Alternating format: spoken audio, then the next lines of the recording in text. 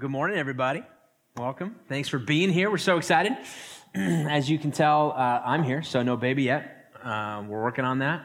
My wife more than me a little bit, but we're making it happen. We had a great conversation last night that I'll let you just peek into the window of my life real quick.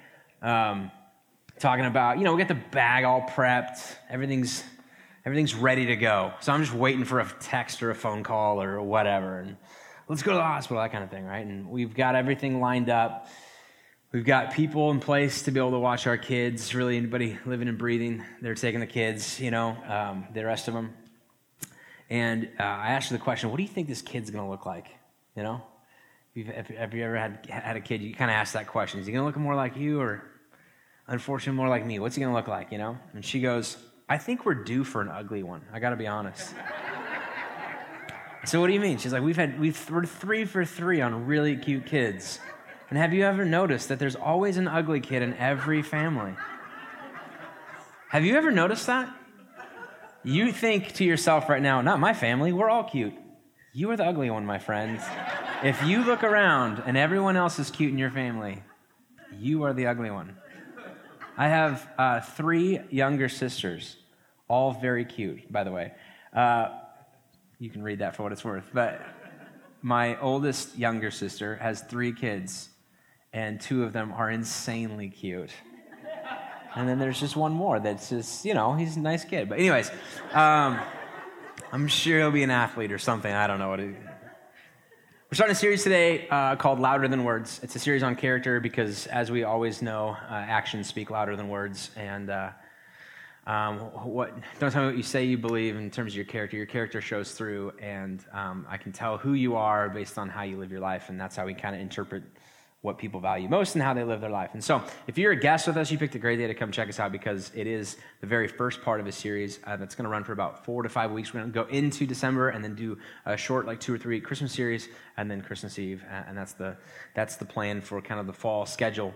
But I want to talk about character for a little bit. You have a note sheet inside of your program if you want to write some things down that are interesting. But character is interesting because character is what I want in everybody that I live with and everybody that I work with and everybody that I went to school with, and everybody that works for me, and all of that. I want character in all of them. I'm not as concerned about addressing the lack of character in my own personal life as I am about the lack of character in your life.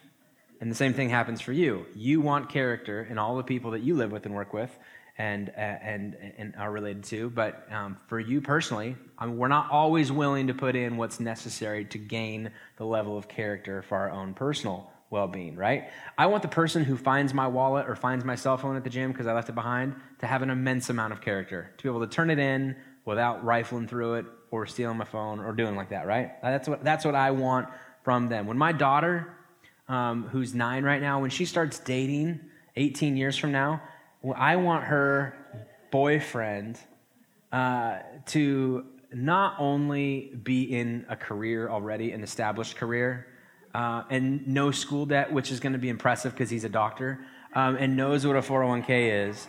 I want him to have an immense amount of character. I want him to ooze character. We want other people to have character. It frustrates us when other people don't have character. We're not as frustrated by our lack of character, but we are frustrated. In fact, your lack of character bothers me a whole lot more than my lack of character. It bothers me a whole lot more than my lack of character. I can't sleep at night because of your lack of character, but I sleep pretty well at night based on my oftentimes. I give myself a lot more grace than I give you, right? And I think that you do the same for other people. Why is it? Why is it that we value character in the lives of other people? And I haven't even defined character, but I'm trying to paint it in these broad strokes that kind of comes around it. So I'll define it a little bit later, but you kind of know what I'm talking about. I want you to have higher standards for yourself than I sometimes hold myself to when it comes to character. And I'm not against character. No, listen, nobody's against character. Everybody wants character. The problem that we have, the reason that we find a lack of it in us, and we're so frustrated in a lack of it in other people, is not that somebody's like, I'm not really interested in it. Everybody wants character. The problem is we just don't place a high enough priority on it, or we place other things as more important than character. In the spectrum of life, Character is important, but sometimes other things are more important. For example, achievement or accomplishment, oftentimes in our progressive, needing forward motion type of society, takes a higher priority than character.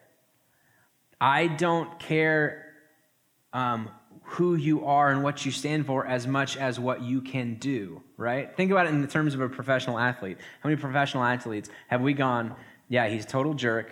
He's just, he's an a-hole in this area, but good grief, he's really good at football. Do you know what I mean? Listen, I have Ezekiel Elliott on 3 of my fantasy football leagues. And right now you're thinking, how many leagues do you really have? Good question. Doesn't matter.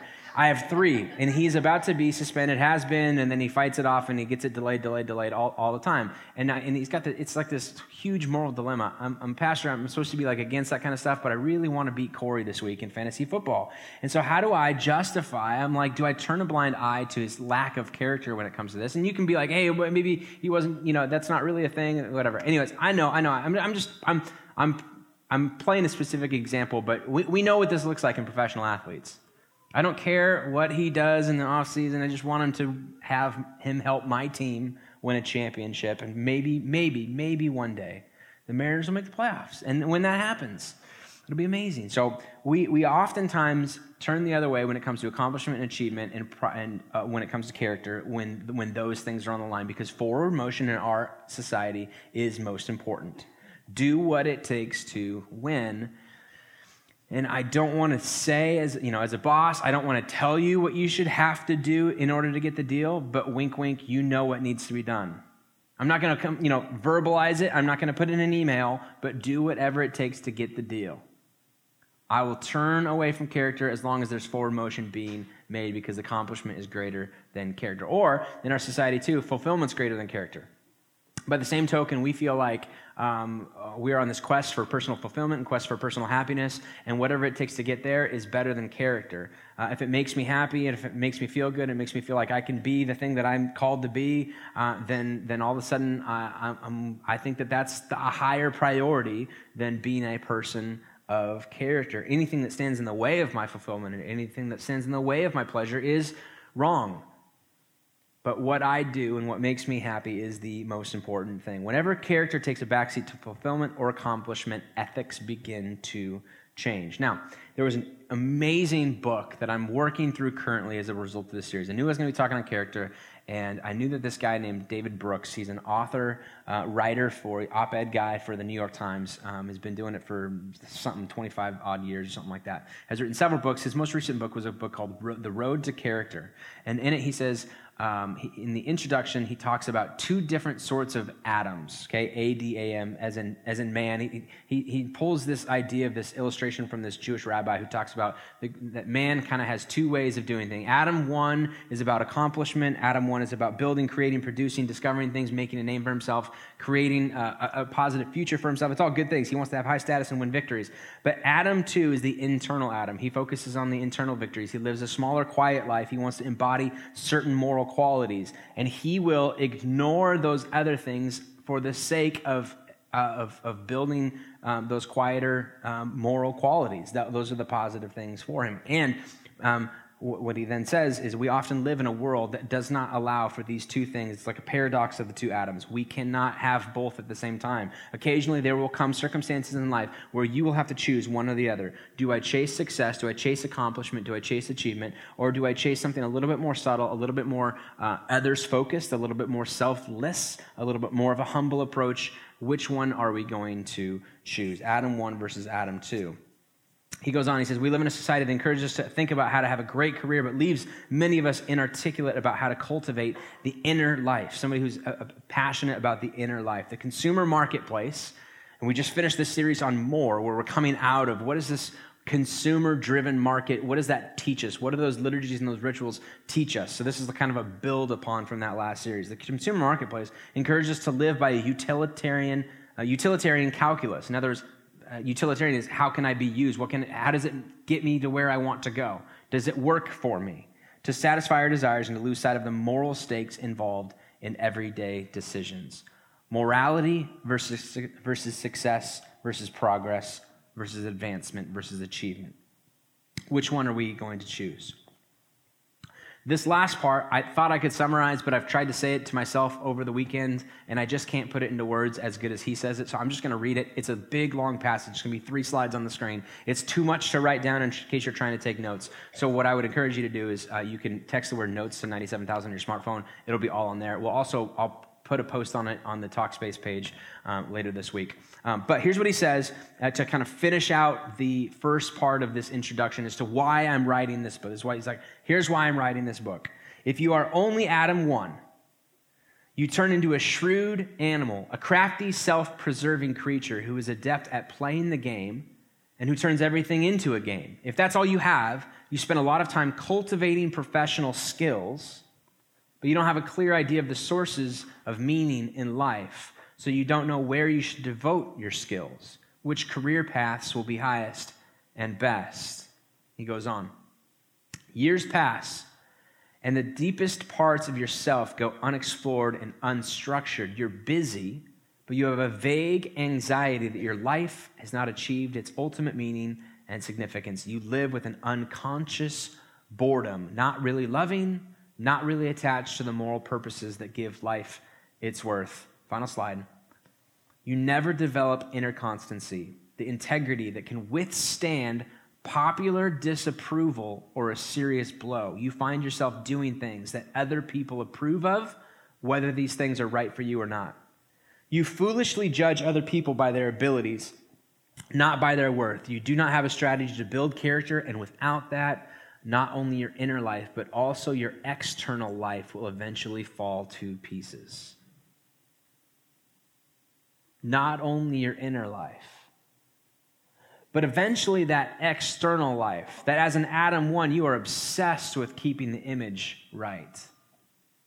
But if that's all you ever focus on, his claim here, whether you agree or disagree or not, he's trying to say when it all comes to balance, eventually you've worked so hard to maintain an image, but at home, it's just really not there. I've talked to so many people who would say, listen, from the outside, things look great. I've never had this much money in my bank account. I've never had this great a job with this amount of freedom.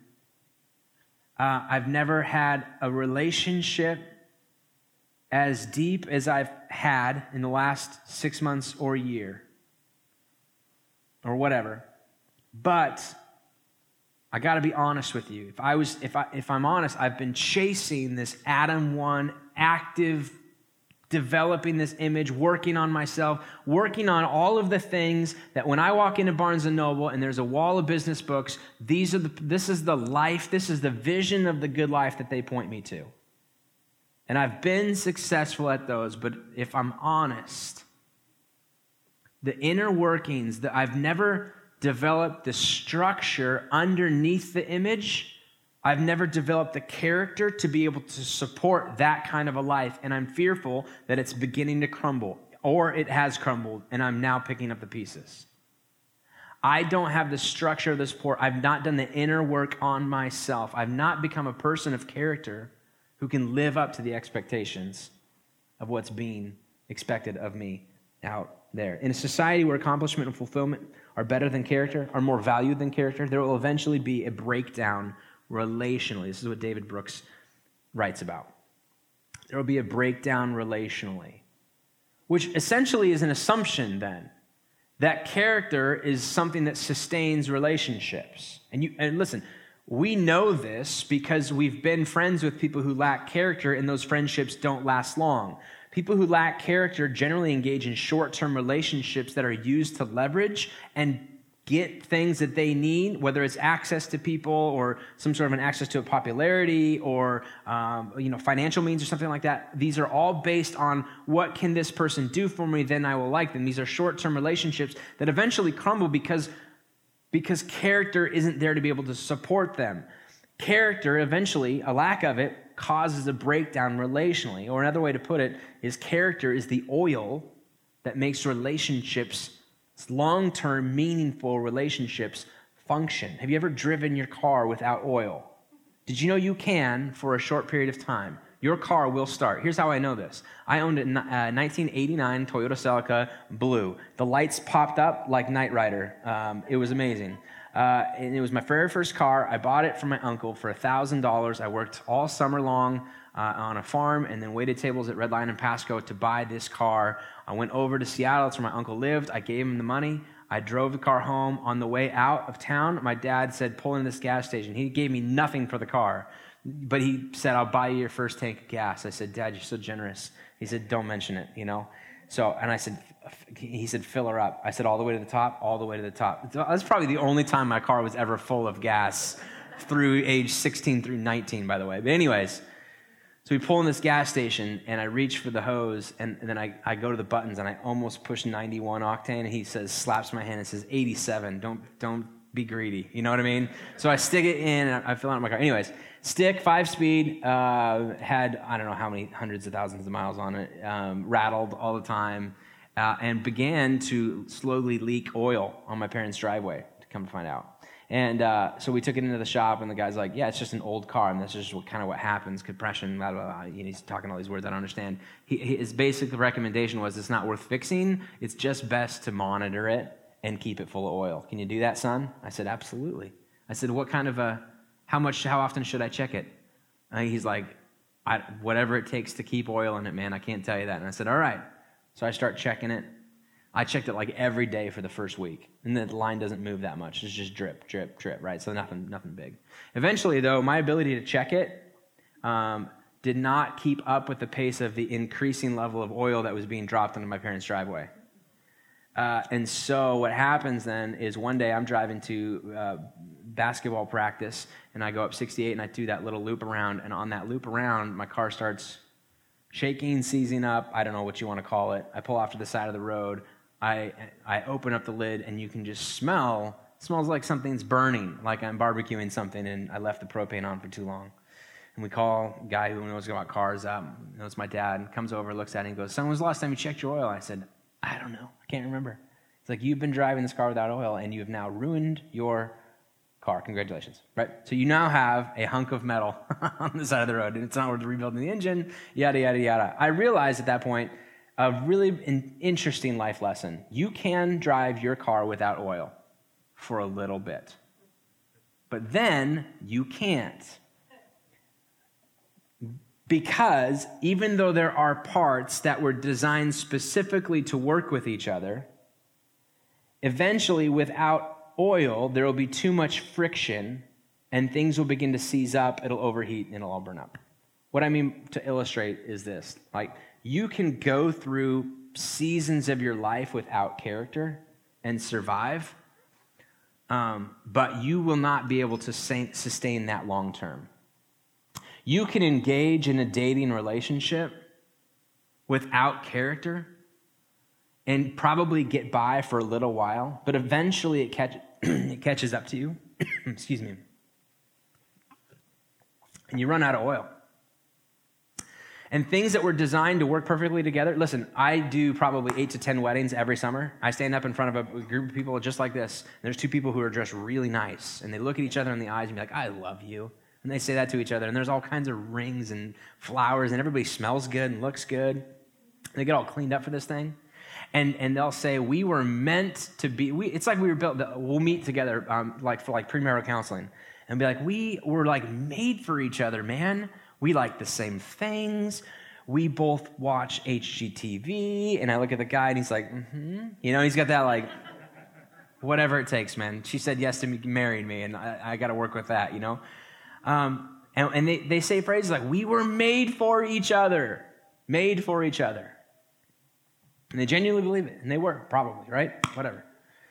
And yet, whenever there's a character breakdown in that, it lacks the lubrication to be able to make the things that were supposedly designed to work exactly with each other, and eventually they work against each other and will destroy each other. And that's why a lot of times relationships are the worst ones. When somebody knows you the best, and then the rejection takes place, like, man, I can't tell you how many times the vitriol of the language from a divorcee against that person is so much more bitter and anger and resentful than somebody who, I kind of know, and they borrowed my car and they scratched the car and they never said sorry and they never paid for it, and now I have to live with it. I don't talk to that person anymore. I'm in a relationship. I don't hate them, but I hate him. Do you know what I mean? That's the problem that a lack of character causes in us. It bruises us relationally, and we may be able to get by for some time, but eventually there will be a breakdown of relationships, and it just will not work. And long-term relationships, long-term friendships, long-term marriages, long-term father-son, mother-daughter, mother-daughter, or mother-son, all of that. If there's no character, the relationships will suffer. I said in the last week of the last series that we did, the decisions that you make today are important because you want the respect of your adult children. And your kids may be young now, but think through the decisions that you're making because you want the respect of your adult children someday. You parents of young children, you want that. You want them to like you and want to hang out with you, even when they don't have to anymore. And that comes as a result of having that character. So we need to define character, probably. Character is doing the right thing, or the will to do what is right, regardless of the cost. Now, there's probably a ton of different ways you could define it, and you maybe have read a book or watched a show or listened to a Oprah talk or something like that where it's been defined differently. That's fine. For the purpose of this series, the definition that we're going to operate with is going to be the will to do what is right regardless of the cost. I'm doing what is right regardless, not just financial cost, but cost to my ego, cost to myself, cost to what my hopes and dreams. But it's the right thing for me to do, and I should do it. Now, if you are a Christian, then you get to take this. You get to take this one step further, right? I recognize that in a setting like this, we try and appeal to people who are totally not into church and not typically into that sort of thing. And so there may be people who are like, I'm not into God, Jesus thing, but I thought it was a theater. I thought there was going to be a movie, and I'm actually really disappointed right now, but I can't leave because it's awkward. So that's fine. Totally get it. I think this series is still valuable, even for those of you who might consider yourself irreligious. For those of you who are Christians, we add something to this. The will to do what is right as God defines right, regardless of the cost. We add this element of understanding that we don't get to define what is right for us, because in that sense, we can create our own sense of character. This feels right to me. I'm going to do what is right, parentheses, for me, what I think is right, which isn't really character at all. For Christians, we find ourselves, we have to walk into it with a couple of assumptions. One, we come under the authority of a God who has expectations for us, has put principles and laws in place. We are trying on a pathway to constantly discover what that is through word, through scripture, through the guidance of the Holy Spirit, through community together. We are trying to figure out, God, what do you want me to do in this way? But character is the statement that says, okay, whatever that is, I'm in. My answer is yes before I even know the question or the answer to the question that I'm asking. The will to do what is right as God defines right, regardless of the cost. And it also has to do with understanding the motives as to why I'm doing this. The motives for character are important as well. Not only that I'm going to do what's right, but I'm going to do it because it's right, not because I might get caught. If somebody was to say, I'm going to choose not to have an affair because I'm worried that my wife's going to find out, she's going to see the emails, the text messages, and I don't want to do that. We're not like, ooh, that's so moral and ethical. We are not impressed by that. That person has thought through logically the fact that in today's society, you can't hide that kind of crap forever, right? We are more impressed with, I'm going to choose not to do something, even though I probably could get away with it. I don't want to do it because it's not right. So there's a sense of under authority and there's a sense of motivation involved in all of this when it comes to what does it mean to be a person of character. And the reason I think this is important is because God highly values character. This is what we're going to discover over the next couple of weeks. God highly values character in his children, aka you, me, everyone here, because it accurately reflects his image, because it's something that he cares for and he stands for and is all about and therefore loves it. When we, who are called his image bearers, right? The technical term is imago Dei, made in the image of God, carry that out into our world with the rest of his family. That we are the type of people who choose to do what is right as defined by him, even in spite of what it's going to cost us, regardless of what we feel like it's going to cost us. Now, what I want to do is look at one quick passage in Proverbs. There's going to be, throughout the rest of this series, we'll focus a lot more on different passages, especially bringing in some of the Jesus perspective on humility and people of character in his talk. But here, there's a passage in Proverbs that speaks to this specifically. Proverbs was like this collection of proverbial sayings that the Jewish people lived with. These would be things that a father a lot of times would teach their son or their daughter. This would be kind of like the curriculum at home. This is, if they did a lot, they didn't have schools in the way that we have school systems now, right? Your kids go off and are taught by teachers that have gone to professional training. A lot of times this would be at home. This would be a take-home curriculum. Teach your kids this and they will live a pretty decent life. So that's really a huge piece of the Proverbs for this Jewish people, leading them up. So they're expected to train their kids about character.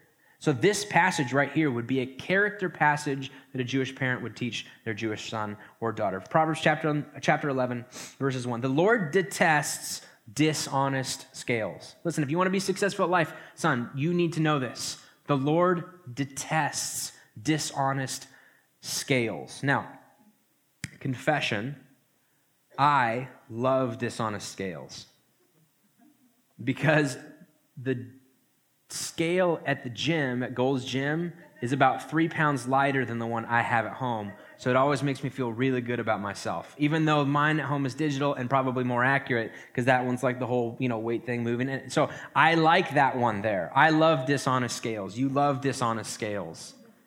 Don't you have a piece of clothing in your closet right now that says medium, but it fits like a large? You keep it because it says medium on it. Doesn't even look that good on you anymore. I have a pair of jeans. They're size 32. I promise you, I am not a size 32. I love these jeans. Because, why? They don't match. They're acid washed. But they fit. And I'd be like, 32, what size do you wear? Well, I'm glad you asked. 32, thank you for asking. We love it. We love dishonest scales when it benefits us, when it turns into our favor, okay? But that's not what he's talking here. What he's talking about here is a very common, this is the merchant/buyer scenario for them. They didn't have a mall to go to, and they didn't have a monetary system that was as developed as the American economy, right? When we go to the mall later today, or Target, or Shopko, or whatever, Shopko, who goes to Shopko? Anyways, when you go, they say, if you work at Shopko or own Shopko, are you open still? I have no idea. You might be, who knows? That could be an old illustration. You go and they say, that is going to cost $15. And so you swipe a card or pull out $15 out of your wallet, and that's what it is, right? But back then, they didn't have that kind of a monetary system. They had silver, but it would be in different weights. So that would cost a half ounce of silver, or an ounce of silver. And so what they would do is they would pull out their scale. If you want to buy this piece of clothing or this product or whatever, here's our scale. And right here, I've got a 1 ounce weight. And I'm going to put that weight on one side, and you're going to put enough ounces of silver on this side to be able to balance it out, right? But I'm trusting you as the merchant to have accurate weights. Because if this says 1 ounce, but it's really 1.25 ounces, I don't know the difference, so I just keep putting on my silver, and all of a sudden you've ripped me off 25%, and the odds of you getting caught are pretty similar. Even though there was things in place to be able to do it, the odds of getting away with it were pretty strong. And so therefore, you could get away with it. It's not the right thing to do, but the odds of you getting caught are so slim, you might as well just try and do it. This is the reason why, by the way, you have ridges on your quarters. Did you know this? You have ridges on your quarters, not because it makes it spin well or whatever, but because early on in the system, those were made with silver. And what would happen is people could scrape off the edges of the sides, keep the little shavings. You'd only do a little bit at a time, just enough that it wouldn't be noticeable. And over time, you could kind of save some money for yourself. But when they established these ridges on your, it's called reeding, reeding, reeding on these edges, it made it impossible to shave off edges from your coins without it being noticeable. Insane, right? So dishonest scales, getting away with something even though you can get. God detests dishonest scales. He goes on, and here's why, or here's the result. But accurate weights find favor with him. God abhors it when somebody acts dishonestly because they know they can get away with it, but he finds favor with those who are honest, or it causes him delight. Some translations say it causes him delight. It causes his face to light up when he sees honesty. So he delights in honesty. Verse 2, then he goes on, same chapter. When pride comes, then comes disgrace, but with humility comes wisdom. Those who operate with a sense of humility. Now, what we'll see throughout this series is that this Adam 2 type persona is characterized by humility. It's the type of person who doesn't overinvest in himself, who approaches life with a sense of humble nature, being like, listen, I don't have all the answers, I'm giving it my best shot. It's the type of person that is constantly described by C.S. Lewis in his book. He has a book called Mere Christianity, a chapter called The Great Sin. It's about pride. And he says, you'll run into a humble person sometimes. And it's not this self-loathing, smarmy, woe is me, I'm the worst person ever. It's somebody who doesn't think less of himself, but thinks of himself less. It's the type of person that you will love to be around that type of a person. Probably all that you'll think about him is that he seemed a cheerful, intelligent chap who took a real interest in what you said to him. If you do dislike him, it's because you feel a little envious of anybody who seems to enjoy life so easily. He'll not be thinking about humility. He'll not be thinking about himself at all. If anybody would like to acquire humility, I think I can tell him the first step. The first step is to realize that one is proud, and a biggish step too. At least nothing can be done before it. If you think you're not conceited, it means you're very conceited indeed. This is the type of person. He's like, listen, you don't have to be like this wormy, smarmy individual. It's the type of person who understands, I don't know if I have all the answers. I'm just giving it my best shot. And I don't try and sell myself to anybody. I'm not always constantly selling. I'm just being me, and I'm really interested in what you have to say and about who you are. Listen. God blesses honesty, and he delights in honesty, and he blesses humility. Blesses humility with what? He says with wisdom. What is wisdom? Wisdom is more than knowledge. We've said before previously. Knowledge is having all of these different things and knowing knowing the options that are out there. Wisdom is knowing which path to take and which thing to do. God blesses humility with wisdom. Life. You crave wisdom in your life. Everybody wants more wisdom. I don't need to be told what to do. I want to know why I need to do it. I want to be able to see all of the different things and know what the best option is for me moving forward. That's a life full of wisdom. You have regrets in your life from decisions that you made in the moment, 16, 18, 21, 25, whatever, and you wish you could go back that night and have more wisdom in that moment, don't you? He says, I bless humility with wisdom. He says, God delights in honesty, and I bless humility with wisdom. He goes on, verse 3. The integrity of the upright guides them, but the unfaithful are destroyed by their duplicity. In this amazingly concise passage, as his father's trying to train this son, listen, be honest in whatever you can do. Be a person who values humility, and let your integrity be the thing that guides you.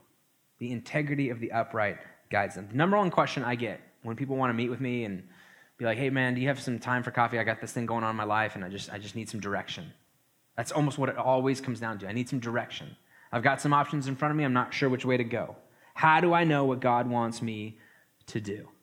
And we made it like this sort of mystical thing about, is there some prayer that you can pray or something like that? Is there something, can you go read your Bible for a bit, Brent, and then come back and tell me what I'm supposed to do? You focus. This is what he's saying. This is the father-son advice. Focus on being a person of integrity, and through that character, I will guide you. Through character, through a life that has a pattern of character. What I've discovered in doing this now, I've been a pastor for about 12 years, 5 with youth and about 7 with adults, right?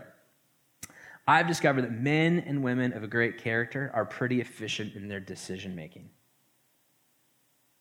People who have made character a pattern in their life over the long haul rarely come to me. Maybe it's because they don't respect me. I don't know. I think it has more to do with the fact. That they understand. I just do the right thing and trust that God will work out the rest. I'm going to choose to do the right thing regardless of personal cost. Instead of, gosh, what should I do? What should I do? What should I do? I've got this thing, and I kind of want to do this. If I choose to do this, it's going to really help me in my career, but my family's going to suffer as a result of this. Or I really want to do this, but I don't think it's quite right. I'm not going to be real proud to say that I work there or work in this industry or do this or that or the other thing. Listen, character is doing what is right as defined by God, regardless of personal cost. So in essence, the short 3-point lesson every Jewish dad would attempt to communicate to his son or daughter would be this: always remember, God delights in honesty. He blesses humility, and he guides us through integrity. What does character look like? It looks like these 3 things. Be honest. God delights in it. Walk humbly. You'll be blessed with wisdom as a result of it. And lead and listen to where integrity would lead you. Listen to where integrity would guide you. Doing the right thing regardless of personal cost. Back to that David Brooks book. This is in the introduction. So he did that whole extended piece on Adam 1 type of lifestyle. And then he contrasted at the end. I close with this. This book, he writes, is about Adam 2. This is about cultivating an inner life. This is not about completely ignoring that and not being successful. I mean, this guy's a crazy successful writer, and he's not anti that, but he's anti-accomplishment is greater than character. When you switch that around, character is greater than accomplishment. And if I have to choose between the two, I choose character. This book is about that. It's about how some people have cultivated strong character. It's about one mindset that people through the centuries have adopted to put iron in their core and to cultivate a wise heart. I wrote it, to be honest, to save my own soul. I wrote it because I realized I am inundated every day, day in and day out, with a society that pushes me towards an Adam 1, celebrates an Adam 1 sort of lifestyle. But I've been around long enough to know that that's unsettling and unsatisfying, and what I need more is something different. In between services, I was sent an article from Adam, a guy who meets with me and walks with us. He knows the backstory of David Brooks. And I mentioned in first service, I didn't think he was a Christian because he makes comments about it. But as of recently, there's been something that's come out. He was like, I'm processing this. I'm more open to religion now than I ever have been as a result of writing this kind of thing, because the lifestyles and the people, the profiles of people who have lived by an Adam 2 sort of mentality, a lifetime on a pathway to character, I found that there's a deep respect that I have for them, that I want to be like that. That's what I want to be. That's the type of leader I want to be. He's going to go on to talk about different presidents who have had that kind of leadership, and different from both political parties, by the way, it doesn't matter. All kinds of world leaders, all kinds of people maybe we've never even heard of. But people who represent lifestyles of character. They live with a sense of delight. They live with a sense of honesty that I think God delights in. They live with a sense of humility, which is blessed with wisdom in life. And they walk with integrity, which is why they understand the road to character and the value that it has. And that means for us, we got a few weeks on this topic, on this focus, to look at what it would look like for us to live chasing after character and pushing ourselves to being the type of person whose natural response is to do what is right in the eyes of God, regardless of personal cost. Let's pray. Father, I pray that you would help us this week as we engage in all of the things that life is going to throw at us, work and family and parenting and school and all kinds of different things. There are going to be opportunities for us to choose to do things that work in achievement and success and fulfillment in life. And I pray that in those moments you would help us to pause, even for a moment, and ask us or force us to ask the question, am I sacrificing character in order to receive these things? Am I allowing these things to take priority over this? Is that the type of person that I want to be? Give us the wisdom to know what to do when those things occur and the courage to act on it in your name. Amen.